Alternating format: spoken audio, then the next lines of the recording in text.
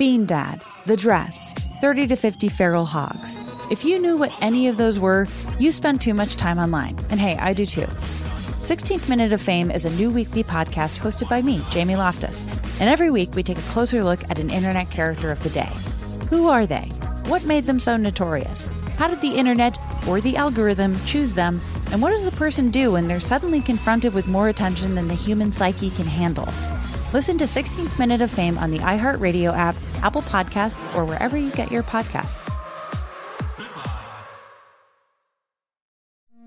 It's like the police knew who he was before they got here. From iHeart Podcasts. The medical school dean at USC was leading a secret double life.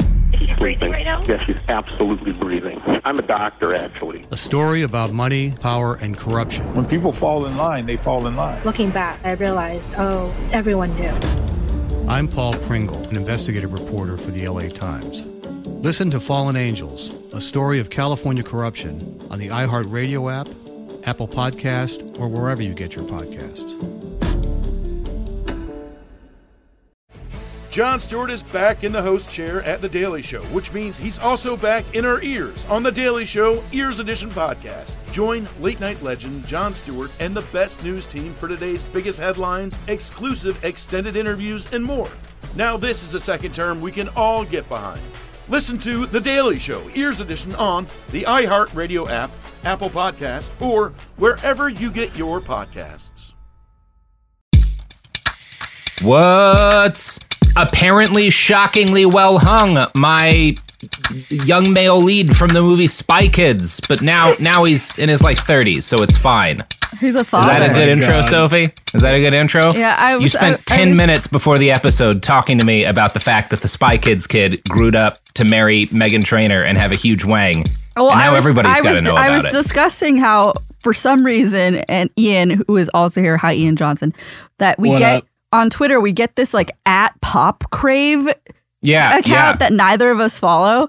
Everything I know about K-pop comes from Twitter, believing that I am incredibly interested in K-pop. Well, no, I'm just saying. Be incredibly interested in K-pop. Twitter picks things for you to be interested in. That's just the way it works. Well, can I just? I feel like I owe it to the listeners to read this update. To talk about this former child, Sophie, former child. So first off, problematic. Okay, so Spy Kid. Okay, so I'm not even okay. Meghan Trainor causes chatter online after discussing her painful sex with big boy husband Daryl. I don't care. He's the Spy Kid. Okay, I was joking about it being. She can't walk after. I'm going to read the whole fucking thing. Thank you very much. Good that Lord. She can't walk after sex. It's to the point where I'm like, is it all in? And he's like, just the tip. And I'm like, I can't do anymore, and I don't know how to fix that. Why? They think that's what you want to see, Sophie. That's what Elon thinks you want to see. That's what Elon thinks of me, because honestly, I feel bullied. This is the first time that I have not been cripplingly depressed in weeks. So you're thank welcome. you. Welcome. No, this really, I was right on the edge there, Sophie. I was right on the edge. Well, but I'm glad you're back. Learning about this former child's massive meat wagon has pulled me through. It's my Prozac. Well, hearing I just about felt like these the people I was formerly unaware of and their sexcapades. That's fair. They're also the couple that has 2 toilets in their bathroom so they can shit next to each other. Mm-hmm. Which, all of this is fine. Well, no, it's not. But all of this is fine. But why do I have to know about it? Why does Ian have to know about it? And why do all of our listeners have to know about it? And I'll tell you all why. of our listeners have to know about it because you would not stop telling me about it at the start of this episode. I thought they deserved a little bit of a ha before we got into this episode. What are we talking about, Robert Evans? Well, earlier this year, right at the start of this year, we did a 4-parter on Mr. Andrew Tate because I thought people needed to know more about him. There wasn't at that point really any kind of comprehensive profile on him. Look at his life, kind of covering the whole sweep of everything he'd done and how he got to be so influential. And I decided that enough has happened in the months since then that it was time for an Andrew update. Wow. Chris, please insert some snaps for Robert. Snaps for Robert. Please insert some snapping noise and some like a little applause, but not too loud of applause, just like a little applause. No. Find me like a standing ovation clip from the VMAs or something. Throw that in there. Like 3 solid minutes. You know what? Let's bring it back. Find applause for Meghan Trainor performing at the VMAs. There you go. Honey. Make it all connect. So at the time we covered Monsignor Tate, he was still locked up in a Romanian jail. There was not a whole lot of good info about his early life and rise to prominence. So I had to do a lot of digging to fill in holes since there just wasn't as much out there as there is now. And what there was out there was not conveniently located in articles. It was scattered throughout literally hundreds of different video clips on multiple different websites. Now, in the months since, Andrew has, number one, been released to house arrest. He's gone through, obviously, during the time he was in jail. He had a bit of a jailhouse odyssey of his own, which we'll talk about. And he's also attracted a huge amount of reporting resources from outlets like Rolling Stone and the recently deceased BuzzFeed News.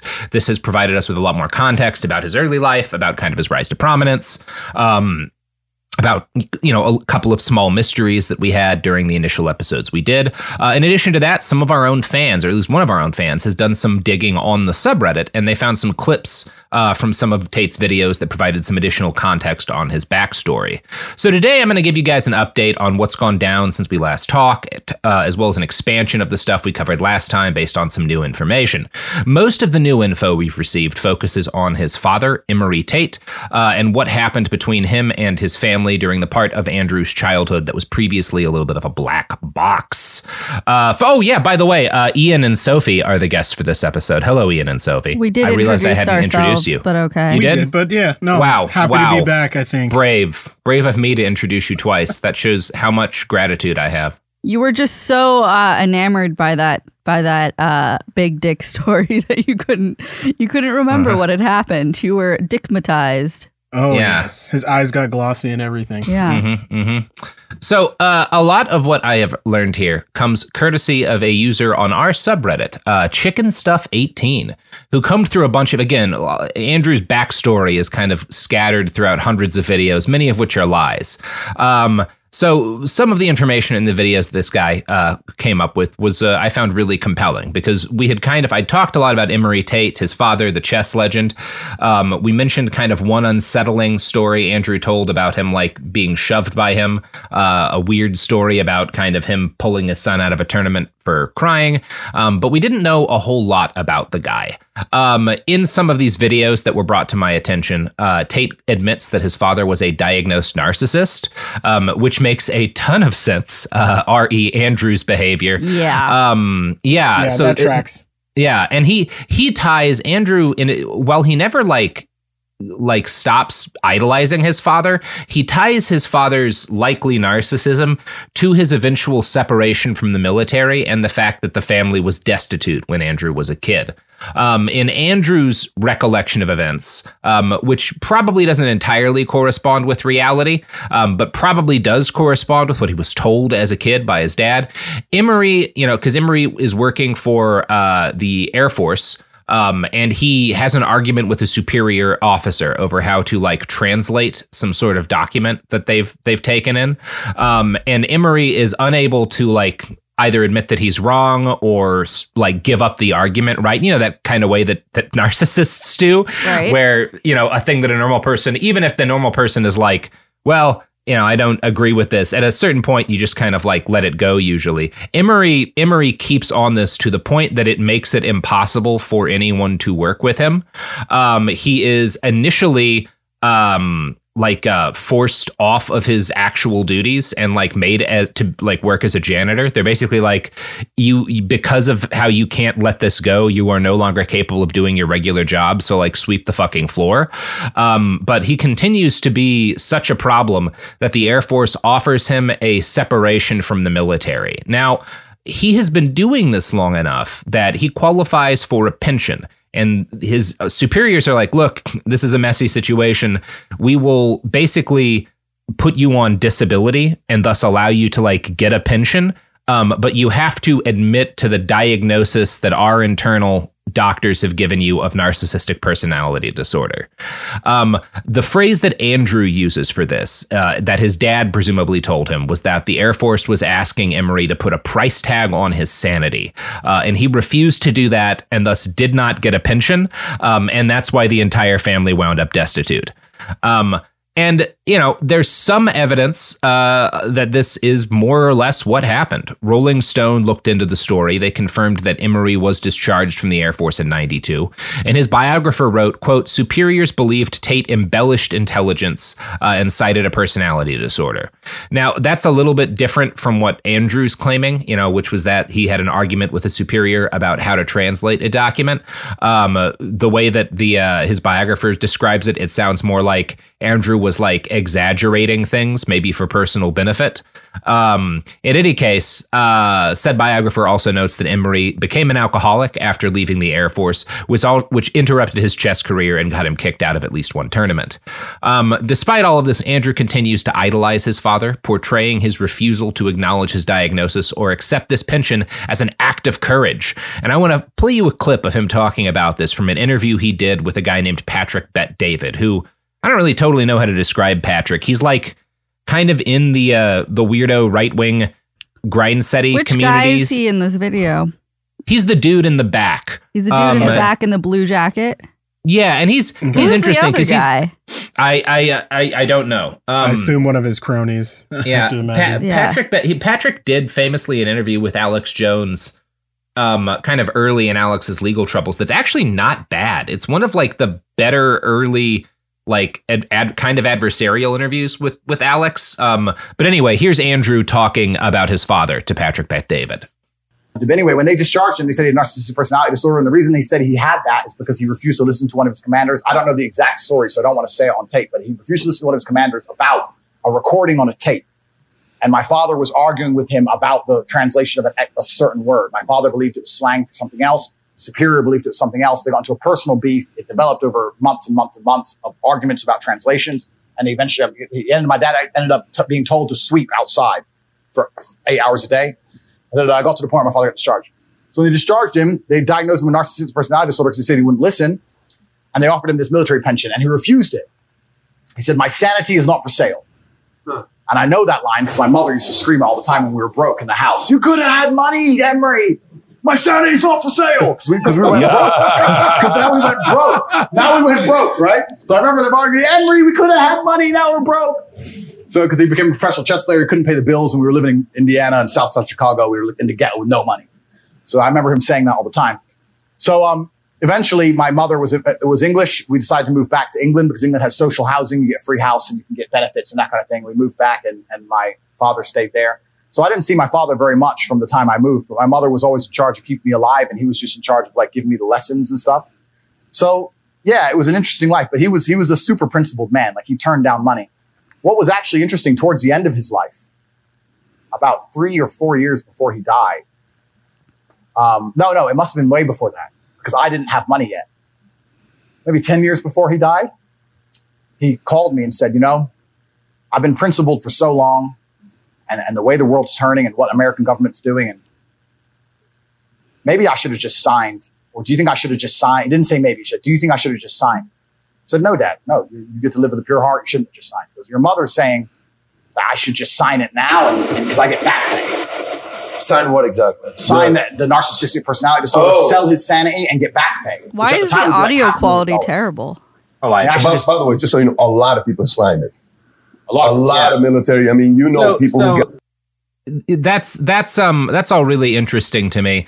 I think parts of this are true. Back pay with stuff like disability can work kind of similarly to how Andrew describes it. I've known people who were in the military and on disability and like were later found to be at a higher level of disability and like got 10 years of back pay or something. So it's not impossible that it might have worked some way similar to this.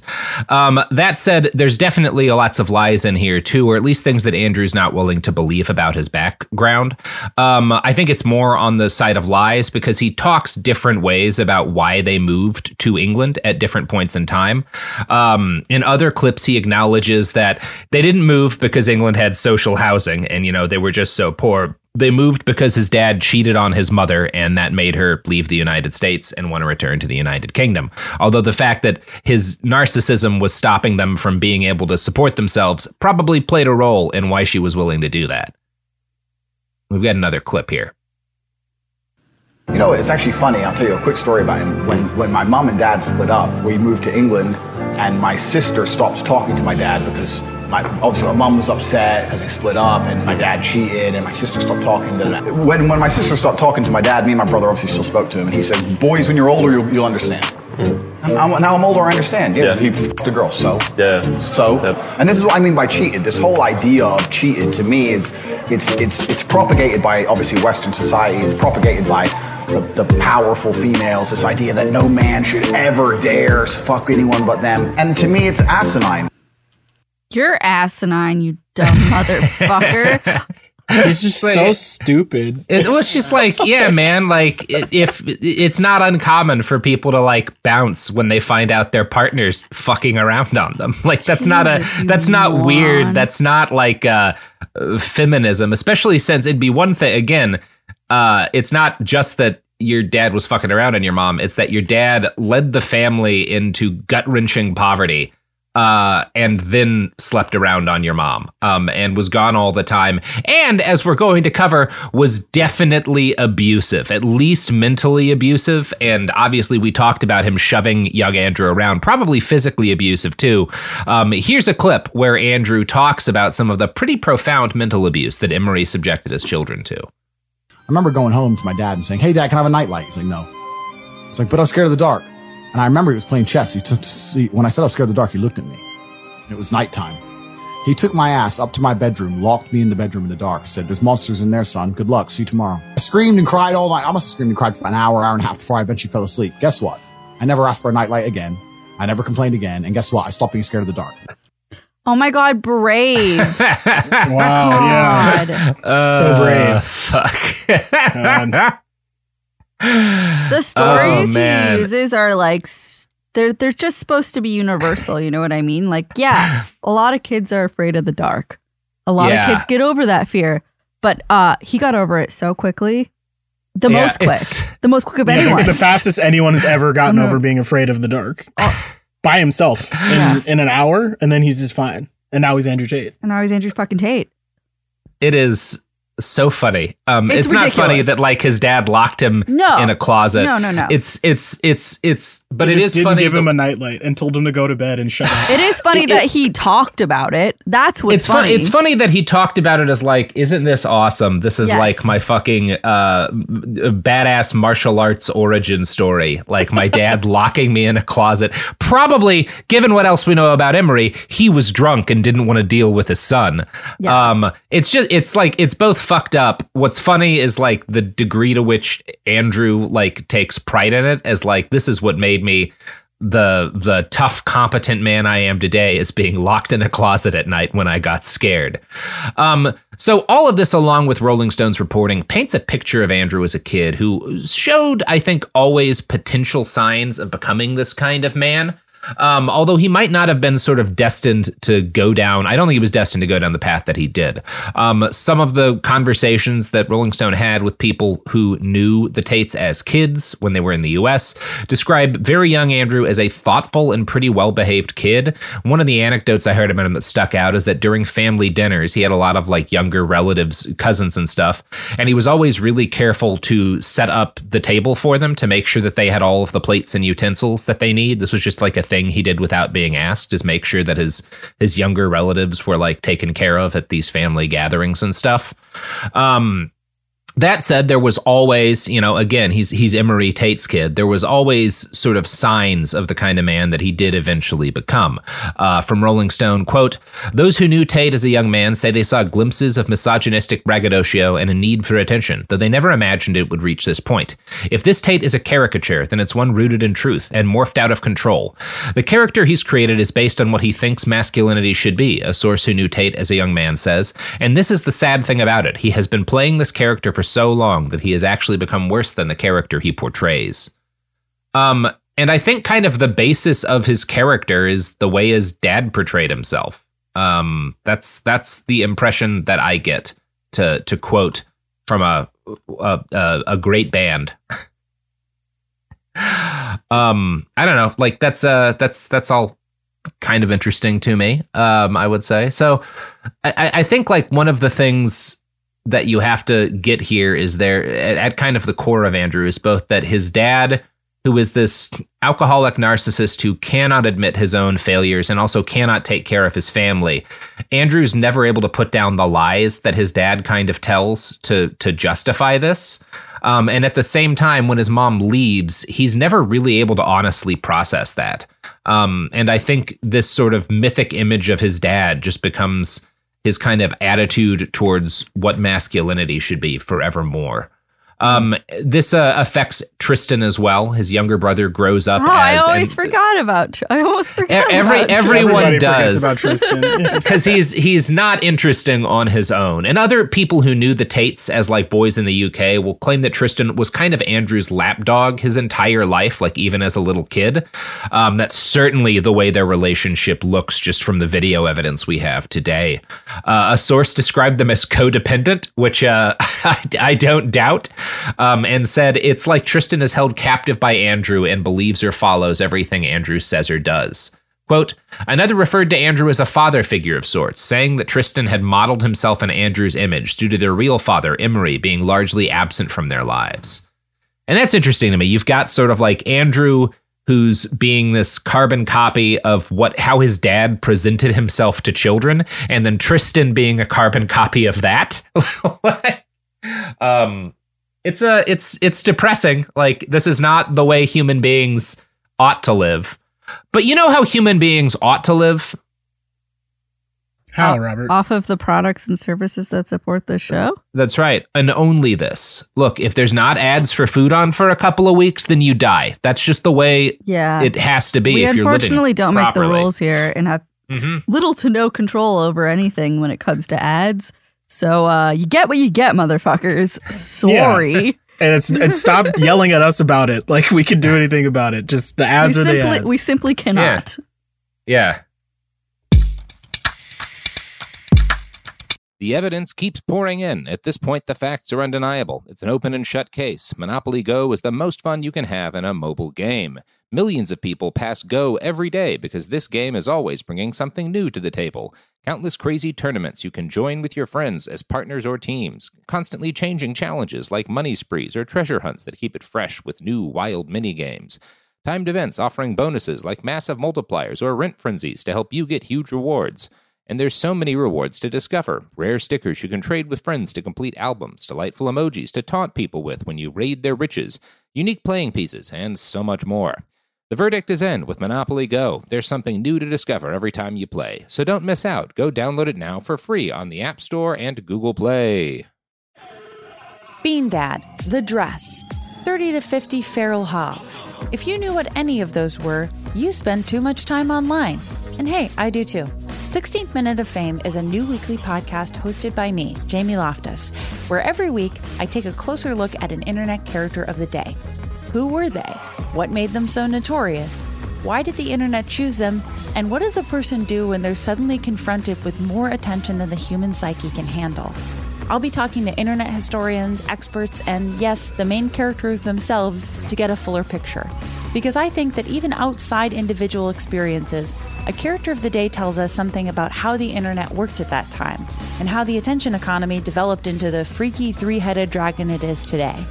Together, we probably won't be able to properly log out, but we can take a walk down scary internet memory lane and see one day a little more clearly. Listen to 16th Minute of Fame on the iHeartRadio app, Apple Podcasts, or wherever you get your podcasts.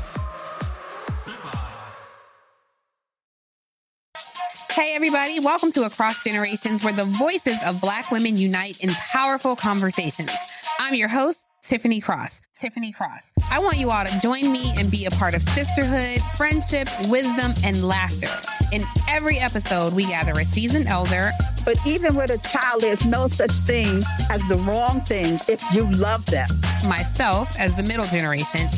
I don't feel like I have to get married at this big age in life, but it is a desire I have and something that I've navigated in dating. And a vibrant young soul for engaging intergenerational conversations. I'm very jealous of your generation that didn't have to deal with Instagram and Tinder. This is Across Generations, where Black women's voices unite, and together, you know how we do. We create magic. Listen to Across Generations podcast on the iHeartRadio app, Apple Podcasts, or wherever you get your podcasts.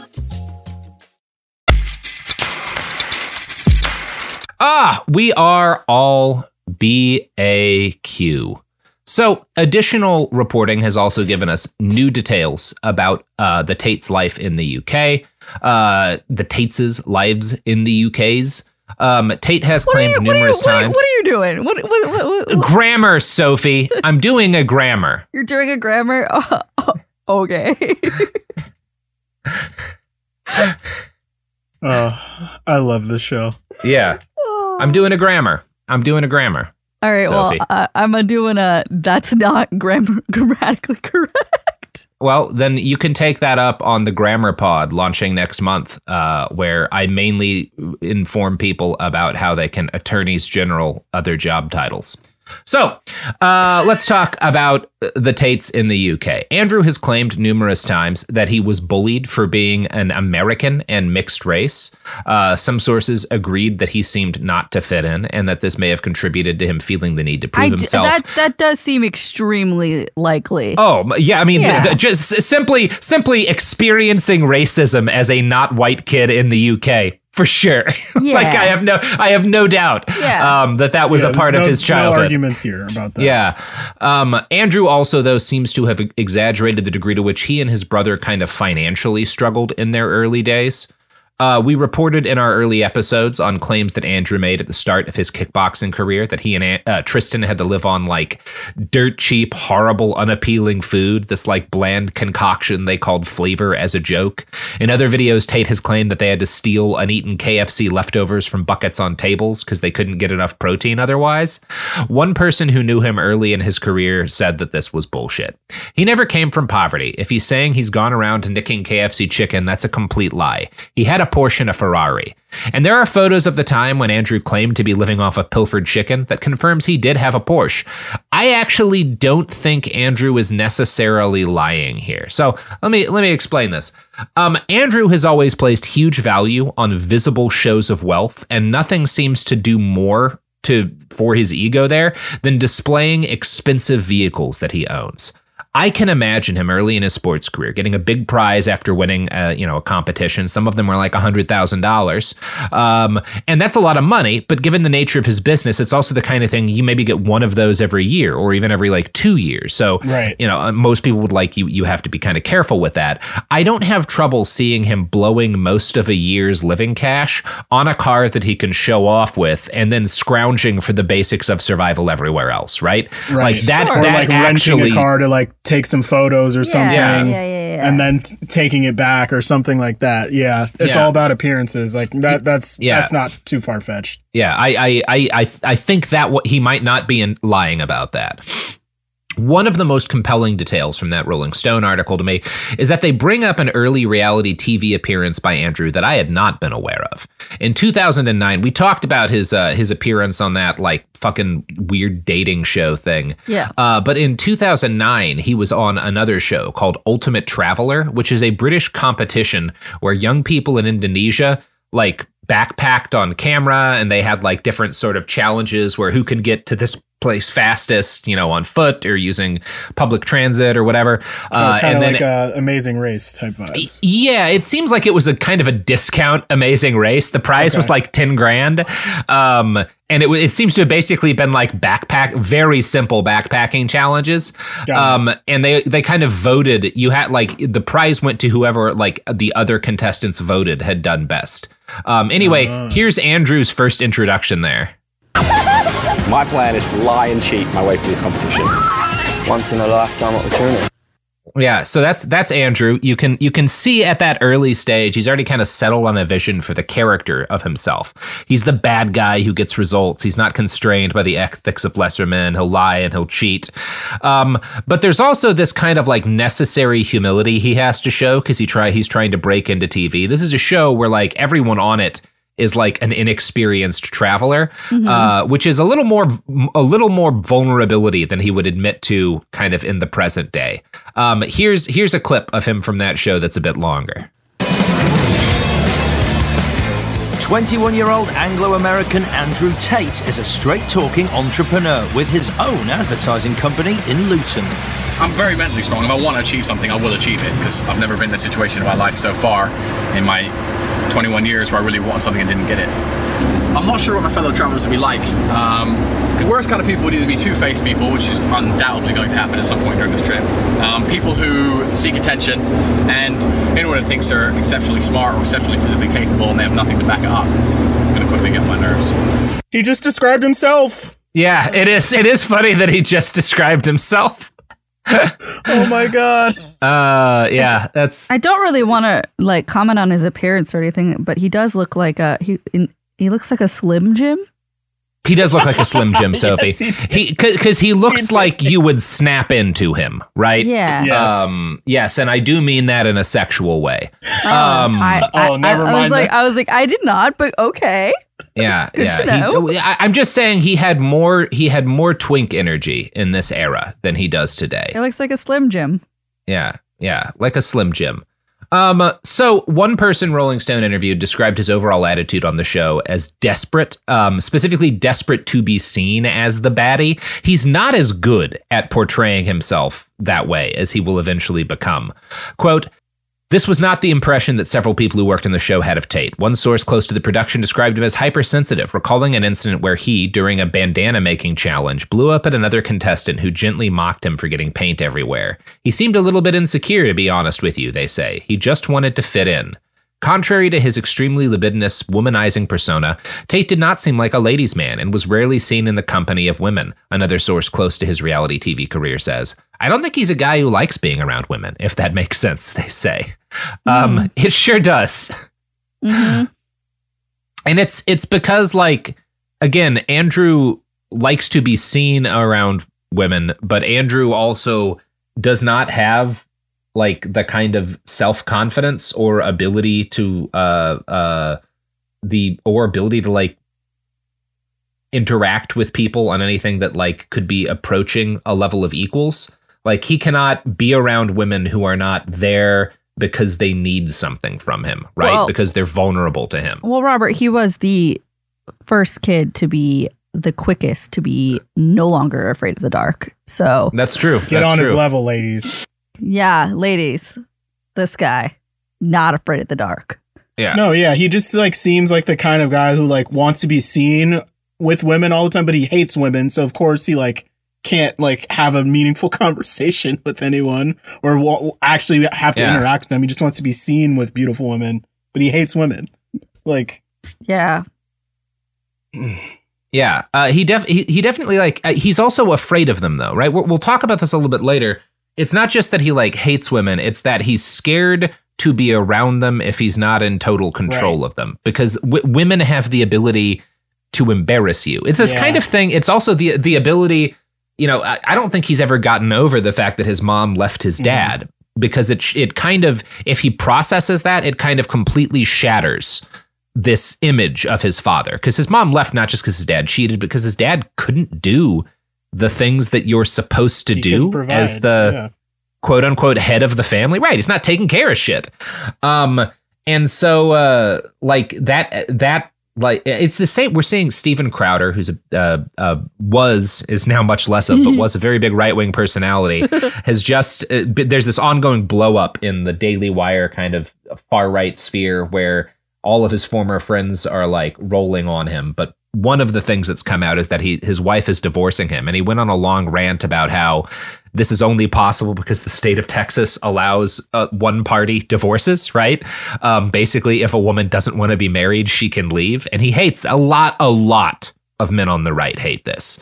And Andrew hates this because, among other things, it means that like they have the freedom to embarrass you, is the way he's seeing it. I'm not saying people should be embarrassed. Like, marriages don't work out. That's fine. That's life. But that's how he sees it, right? That's actually so funny. It's really fun. I mean, yeah, it is funny. It is funny because he's a piece of shit. It is funny because he's a piece of shit. Also, embarrassing men is a great hobby, and I encourage it to many. It's critical stuff. So it's kind of worth noting that like his initial life goal, right? He's martial arts. I do think he never really saw martial arts as much but a stepping stone. Maybe there was a point at which he thought he could be like a big celebrity through it, but it became pretty clear early on he does not have the kind of charisma that was going to make that possible. He's also not good enough at working with people, I think. Sure. Like, look at a guy, fucking Dave Bautista, right, who comes out of the MMA world and became a great actor, famously good at working with people. I think that's generally the case with those folks. Andrew's just like he's an asshole. He's a giant asshole, and like he wasn't good enough to be, he like wasn't a Conor good enough McGregor either. type villain, exactly. where like that's just not happening. He doesn't, you can get away with being the giant piece of shit if you're a fucking goat, back it up. Right? Yeah. But he just isn't. He's not like a Mike Tyson, right? Mike Tyson could get away with some shit because he was very good at punching people. Certainly. Andrew Tate's just kind of mid at punching people. So before settling on social media and, kind of being a weird online Discord cult leader, his first clear goal was to become big on reality TV and then parlay that celebrity into a larger career. He decided the best way to do this was being seen as aggressive and dangerous, which is also funny because, like, I think about two of three of really the biggest kind of people to come out of combat sort of sport type dealies and go into acting in the recent past. And like, obviously two of them are, pro wrestling, which is very different from MMA, but like, you look at Dave Bautista, you look at The Rock, you look at what's his name? The guy in Peacemaker. Oh, John Cena. Cena. But John Cena's like his own kind of thing, but yeah. It is interesting to me. His attitude is like, well, if I want to break in as a big celebrity, people have to see me as the dangerous asshole. Well, like all of the big celebrities that came in through like fighting kind of media are like famous for being really pleasant people. Universally like that's beloved. A huge part of their brand is them being John nice, Cena's right? done like the most Make-A-Wishes of all time and like is generally just like the chillest dude. Of course people love him. It's interesting like how kind of out of the zeitgeist he is. There was a time, look, you can look at like Steven Seagal, right, who also comes out of kind of fighting sports, right, and who's famously a giant asshole and a psychopath and a rapist. A lot like Andrew Tate, but that was a really different era, right? By the time Andrew was trying to break into stardom, we in the West have decided that when we make a big fighting guy into a celebrity, we want him to be like a friendly giant as opposed to a crazy asshole. That's just where we are now. You can take what you will from that.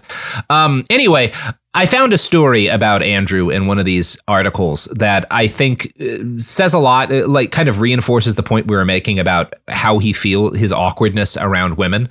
There's a story in the Rolling Stone report about a woman who visited him and Tristan in their home for a party in like 2009 and described him very differently from how he's usually described. She said it was a really good time at first. Andrew is hanging out with her and her friends. He gives her like a boxing lesson. She's having a lot of fun with him. But he's also kind of like a weird guy. She noted that he was like, there wasn't like much interesting or creative about him. Like he knew how to fight, but he didn't really have much to talk about. And he kept kind of like going over the same lines, talking about his Porsche, talking about his championship belts. And after a while, they decided to like, this is the UK, take the piss out of him a little bit, right? So she and a friend do a photo shoot in front of his Porsche with like posing with his championship belts and they dressed his punching bag in girls' clothes, right? They were like fucking around with him a little bit, and they posted this shit on Facebook and he blows up like what sounds like a very scary, like rage episode. He's cursing at them, calling them bitches. You get the feeling he's kind of at least being physically threatening, although they certainly don't say that he like attacked them. But like, so they leave and they never see him again. But it's one of those things where like, he's kind of the instant he's laughed at, like that just absolutely destroys any kind of self-control he has. The mere fact of a woman laughing at him is the thing that like devastates this man. I don't know, says a lot. Well, so many women have laughed at him since, so yeah. sucks. Man, and it's one of the again, like one of the best things you can be as a guy, if you are interested in like not being a creepy weirdo, is not flip the fuck out when people laugh at you, because it happens. Just in taking life. rejection well is a skill I think more people need to develop. Yeah, it really deeply unsettles people when like you do something silly and they laugh at you and then you act like a psychopath. Like that makes people think that you might murder them. It's generally not fun to be around those kind of people. So. Yeah, it's we live in the society we live in. You should put a lot of focus into being someone who doesn't give off "I might murder you" vibes. It's important. It's a good rule of thumb. Yeah, a good rule of thumb. Don't seem like you might murder people. They don't like that. But Andrew's whole ego is like wrapped up in seeming like a person who might murder you. Right. Bad way to make friends, in my opinion, Andrew. So I think a thing I didn't get across well in my earlier episodes was this kind of added context, which I think what it makes undeniable is this vast emptiness at the center of Andrew, right? Like that's what these two girls claim, is that like, they think it might be fun to hang out with him at first, but there's just nothing there. All he's got to talk about, all he's got within him is these kind of visual signifiers, these belts and this car of success, but there's like nothing. He's not about there's anything. No substance there. There's no substance. Now we get some different stories from girls who knew him when he was younger about like how he got rich. His earlier girlfriend, a woman named Svet, who a couple of news agencies have talked to, says that he got rich not from manipulating girls into camming, but via kickboxing and crypto. That may have been a lie that he told her to disguise that he had earned his money via camming. It's a little unclear to me, but I'm going to quote again here.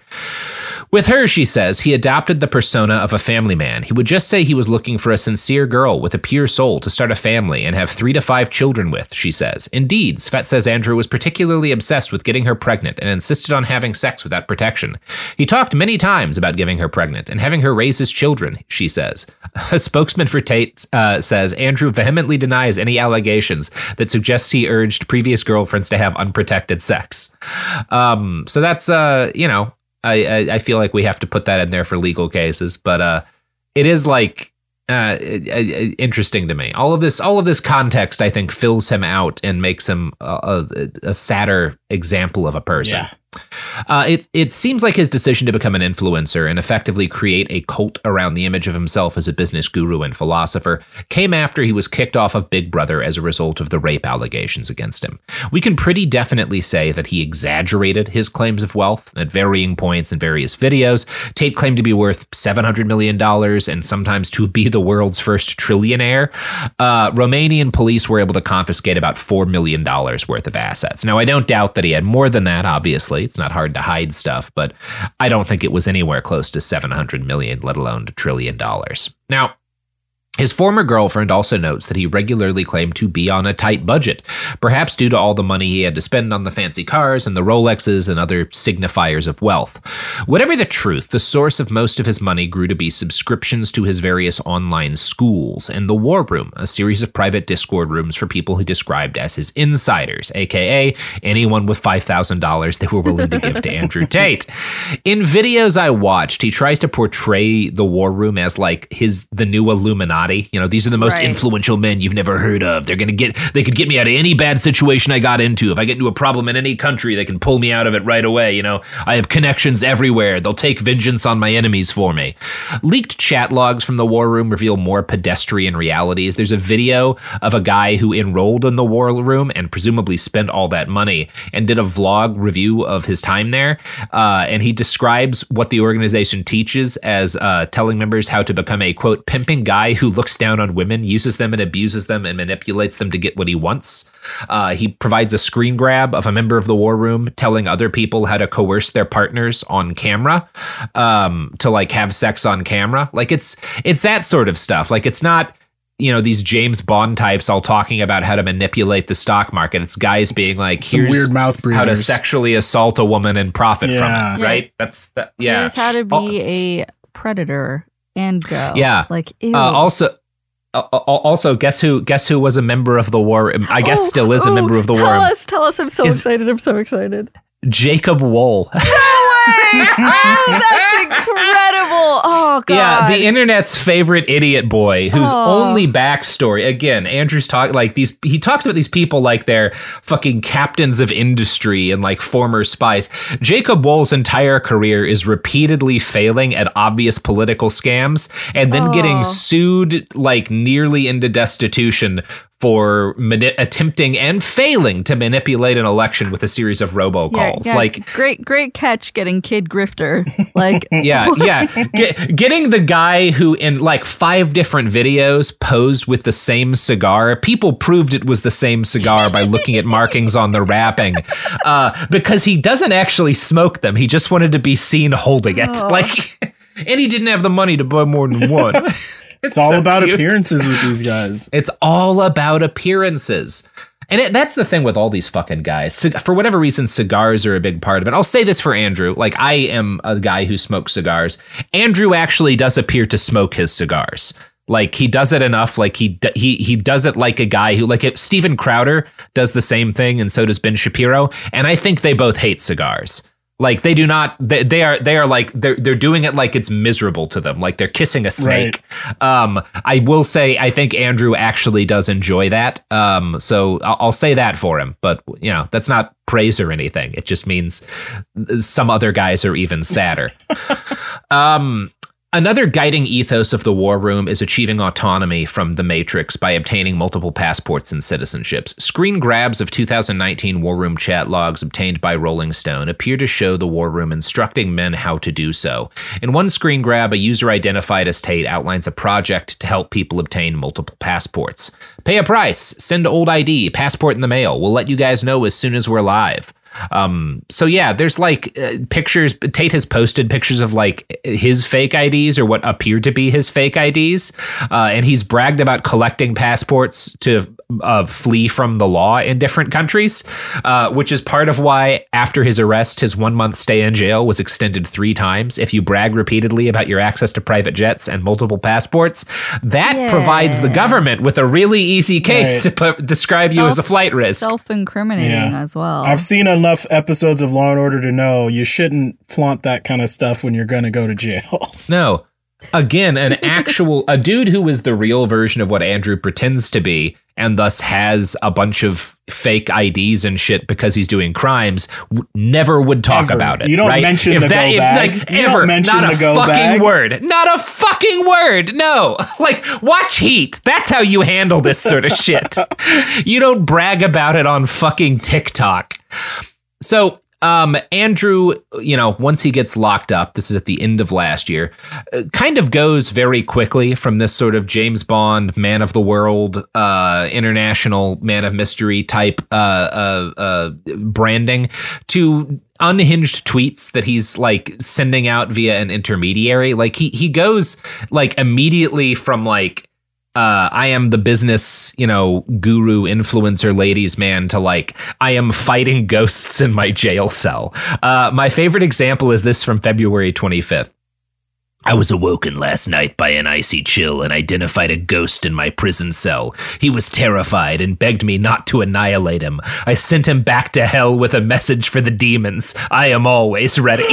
That's just like how broken his brain is. Like even in these like fake scenarios, he just has to be like the ultimate like badass, like unfazed. Yeah. Like I can beat up ghosts. Is basically what he's saying. I can fight ghosts. It is funny that he's gone right back to bragging about like, no, my dad locked me in the fucking closet and I fought the ghosts off on my own.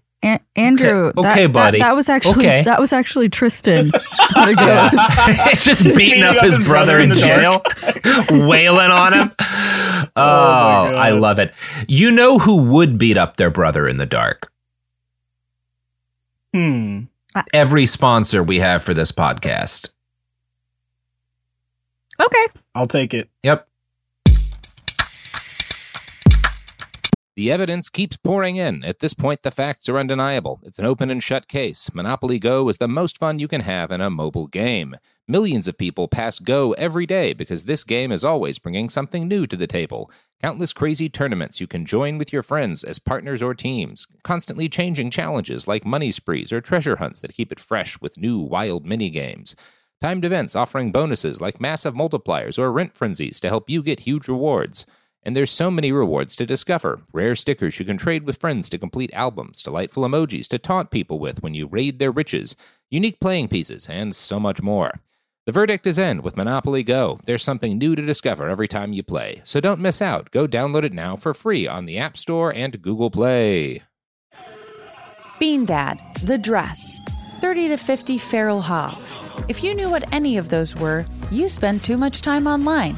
And hey, I do too. 16th Minute of Fame is a new weekly podcast hosted by me, Jamie Loftus, where every week I take a closer look at an internet character of the day. Who were they? What made them so notorious? Why did the internet choose them? And what does a person do when they're suddenly confronted with more attention than the human psyche can handle? I'll be talking to internet historians, experts, and yes, the main characters themselves to get a fuller picture.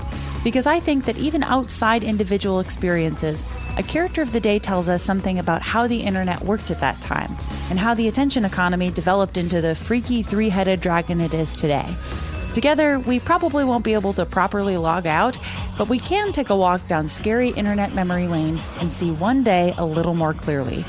Listen to 16th Minute of Fame on the iHeartRadio app, Apple Podcasts, or wherever you get your podcasts. Hey everybody, welcome to Across Generations, where the voices of Black women unite in powerful conversations. I'm your host, Tiffany Cross. I want you all to join me and be a part of sisterhood, friendship, wisdom, and laughter.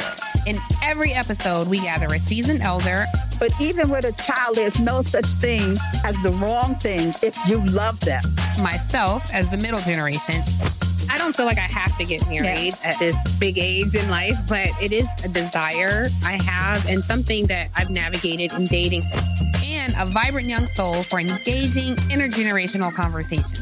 I'm very jealous of your generation that didn't have to deal with Instagram and Tinder. This is Across Generations, where Black women's voices unite, and together, you know how we do, we create magic.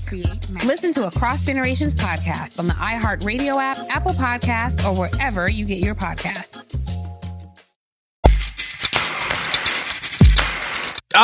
We're back. And we're talking about Andrew Tate in jail.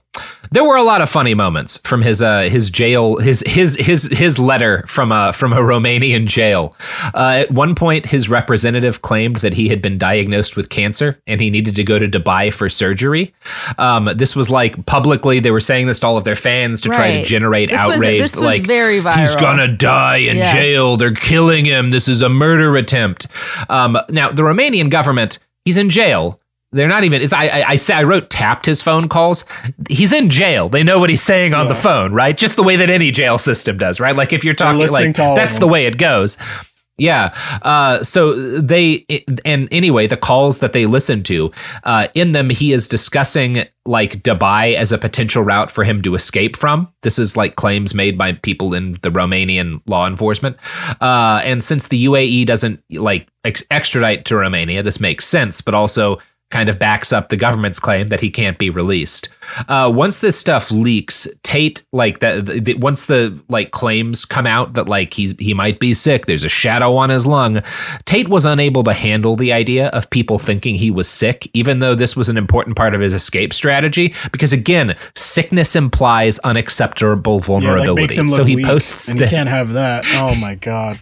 No, he posts this. I do not have cancer. My lungs contain precisely 0 smoking damage. In fact, I have an 8-liter lung capacity and the vital signs of an Olympic athlete. There is nothing but a scar on my lung from an old battle. True warriors are scarred both inside and out. Oh my God. He's the so delusion. Funny. It's so funny. I actually have Olympic level lungs, by the way. Like, yeah, I can't get cancer. It's scared of me. I'm gonna continue Please. what he puts in this thread. As one of the most influential men on the planet, it is important for the good of humanity that I live as long as possible. At my current strength levels, I estimate to survive for at least 5,000 more years. With this in mind, I take my medical care extremely carefully. I had a regular checkup organized in Dubai pre-detention. The doctors were extremely interested in the scar on my lung. They do not understand how I survive without treatment. They do not know the secrets of Wudon, but this battle has long passed. He attached this photo in the thread. Sophie?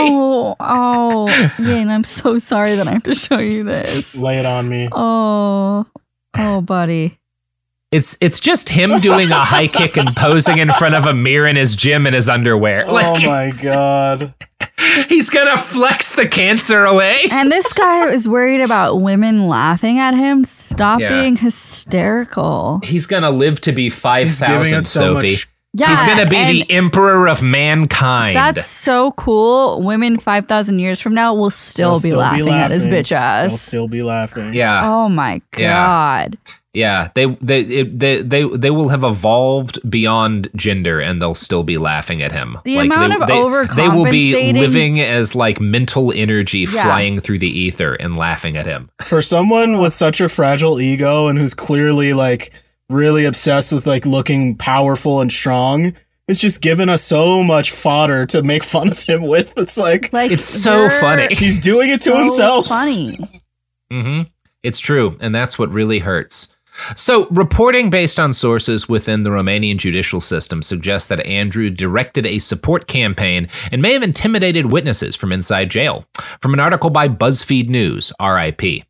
Romanian authorities also said that the Tates have encouraged their army of followers to message at least one alleged victim demanding she retract her accusations. These comments are of a nature to provoke in the victim a state of fear as a result of the threatening tone they have in addressing her, attempting to determine her to change her statements regarding the accused in the case. The judge noted in the February summary. On top of this, in December, a U.S. law firm representing the brothers sent a cease and desist to a woman in Florida. This is the woman who he had been holding against her will, whose mother contacted the FBI, who contacted U.S. authorities to free her, which is what started this whole series of investigations kind of mid last year against Andrew Tate that led to his arrest. So Romanian authorities are at least looking at this as intimidation. Andrew's lawyer, Tina Glandian, number one, has said that her firm had no part in sending this cease and desist.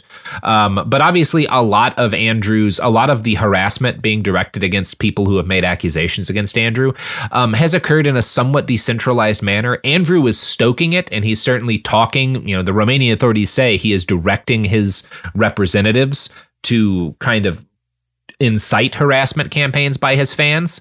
But it's not as simple as just like, oh yeah, somebody paid someone to go do this. He has people who are willing, who once riled up will go and take action. There's evidence that at least one fan attempted to track this woman down in her home in Florida. Thankfully, he did not succeed. But there is ample evidence that other fans have executed far-reaching harassment campaigns on women who have spoken out against him. We talked about Daria Gusa on our last episodes, she was the young Romanian woman who, when she was a child, was contacted by Tate in an attempt at grooming her. Right. She says after talking to the BBC for the article we cited, she received numerous threats, including a guy who found her phone number, texted her, and said that he knew where she went to college and had her class schedule. Jesus. Daria Christ. claims that because of this harassment, several of her friends who also had contact with Tate refused to talk about it. Quote, "It's not just the people who work for him. It's that there are basically millions of men out there who really idolize these people and would do anything to protect them and their image. So I think it's completely justifiable that so many girls don't want to speak out." BuzzFeed's reporting also sheds more light on one of the women arrested with the Tates, a former Romanian cop named Radu, who is suspected of using her position to gain illegal access to a classified police database over most of 2022. A judge noted that, quote, "It would be impossible for the accused to access the database without support from others, which might be seen to suggest that some Romanian authorities believe a broader conspiracy exists among members of their law enforcement agencies." That said, this all doesn't necessarily mean that there's some hidden Tate cadre inside of Romanian policing. This could, and probably is, I'm going to say this is the most likely explanation. Radu is really devoted to this guy. partly maybe because she's in love, partly because there's financial benefit here. And she's bribing her colleagues for specific favors, right? This is a known problem that Romania has, bribery among public officials. There doesn't have to be like some secret like cadre of Tate supporters within Romanian policing for this to have happened. Radu just needs to have thrown some money around. At any rate, BuzzFeed's reporting suggests that Radu may have helped quash earlier allegations in Romania against Andrew. In addition, prosecutors said they had obtained new information from the police unit local to the Tate compound, suggesting that women had filed multiple complaints of violence, coercion, and abuse against the brothers that predated the current case. These complaints have gone unresolved, giving rise to suspicion of undue influence from Radu. So basically, the thing, he only got in trouble this time. Like, this whole chain of events started because he was allegedly keeping that woman from Florida held against her will. And her family contacted U.S. authorities, and that got the ball rolling on all of this. But there were claims from women in Romania and attempts to report to the police earlier that this Romanian cop quashed because she's on Andrew Tate's team. She's profiting from this with him. There are also allegations that prosecutors make that Tate ordered his team to reach out to two right-wing Romanian politicians. Both of these guys are like big gender politics culture war dudes and COVID deniers.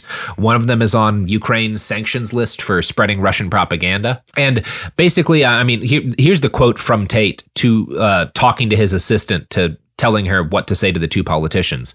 "If you take the side of the guys, when they get out of prison, they will make sure you are rewarded for telling the truth." That's what he told his assistant to say to these politicians. Now, to be fair about that, like, both of these right-wing politicians seem to have seen where the wind was blowing, because they did not agree to work with him. And in fact, when asked by local media if they were willing to defend Tate, they said no. So it kind of seems like this was again, part of Tate had this kind of belief that, you know, between my money and my connections, I can make anything happen. But he flew too close to the sun. Like, there's this whole thing blew up too big. So when he reaches out to these guys who normally would have loved to be associated with him, they're like, "Nah, bro, you fucked up." Like, number one, cops are listening to everything you say. Like, we're not like, fucking with that. Let's start there. Like, number two, you are in a lot of trouble and we don't want to be associated with you. That's not smart. Valid. When you put all this stuff together, it might be seen as somewhat surprising that the brothers were finally released from jail and into house arrest. Reporting does suggest they're under heavy watch there, so they're unable to leave the country with ease. But still, why were they released from jail? In an official summary of a late February court review, the judge who had been on their case from the beginning claimed that there were new reasons to keep the brothers incarcerated, based on the government's surveillance of their calls. And I found this in an article in The Guardian. "The accused present a clear danger for public order. They made preparations to evade criminal investigation by leaving Romania and are trying to influence witnesses and are exerting pressure on the victims." But a month or so later, two different appeals court judges, both of whom were new to the case, approved the move to house arrest. There doesn't seem to be a good explanation as to why this happened. BuzzFeed's reporting claims that there's a lot of anxiety at the move in official circles. It's hard for me to say what's happening here, what is going to occur. There are reports from like the judges who are still on the case that the information that's come out and that the attempts to influence witnesses by Tate have prejudiced judges against their case. Quote, "One experienced Romanian justice system insider who requested anonymity told BuzzFeed News that Andrew's various missteps while in detention stemmed from the influencer's need for public attention and his compulsion to arouse controversy. I think Andrew Tate is not the most intelligent guy," the insider said, but he probably can't help himself. And it's, again, kind of unclear to me. You know, I think a lot of people were like, this is a bad sign that they've released him into house arrest. It was kind of unprecedented for them to hold him before indicting him for 3 months. So it's not entirely weird that this has happened. He is still like basically waiting for the indictment, which should come before June, kind of based on the letter of Romanian law. They have to make a move kind of before June. So we will see what happens with that. I do want to talk a bit about the person that Andrew has hired to run his legal case, who is an American lawyer named Tina Glandian. Tina has made a career of working for high-profile clients. He hired a woman? Yeah, surprising. Oh, yeah. She is a surprising, in some ways a surprising surprising, pick. But also not surprising in terms of like PR. Yeah. Well, and she's also, she is the disgraced celebrity lawyer. Her past clients included... Oh my God. Her past clients included Jussie Smollett. So that wasn't a win. That one was not a dub. She was not the primary lawyer for, but her boss was, and she helped with Chris Brown. She was representing them. I'm sensing a pattern. And she also represented Kesha in one of Kesha's lawsuits against her former producer, which went a lot better. So obviously this woman, you win some, you lose some. I found a very puffy Justice PR for piece. Kesha, first of all. I mean, yeah, that case, she was in the right. I found a very puffy PR piece about her on a website called Dan's Papers that included this quote. Glandian's legal counsel has proven invaluable to countless celebrities, professional athletes, and entertainers. Her list reads like boldface names splattered on page 6, representing A-listers such as Kesha, Mike Tyson, and Chris Brown. Glandian was also the lead attorney in the Michael Jackson v. ExtraJet case after Jackson's chartered jet was illegally wiretapped. I am inspired by a desire to help people, particularly the underdogs, Glandian says. The feeling that someone is relying on me to tell their story or to right a wrong is a great motivator. I strive to give my clients a voice and to be their most zealous advocate. So, she sounds nice.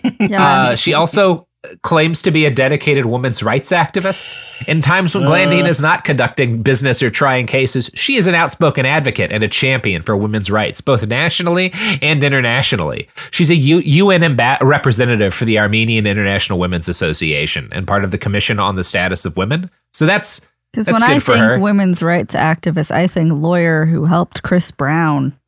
Yeah, look, take that paycheck, right? You can represent women later. Or girl, don't. No, you got to get paid first, Sophie.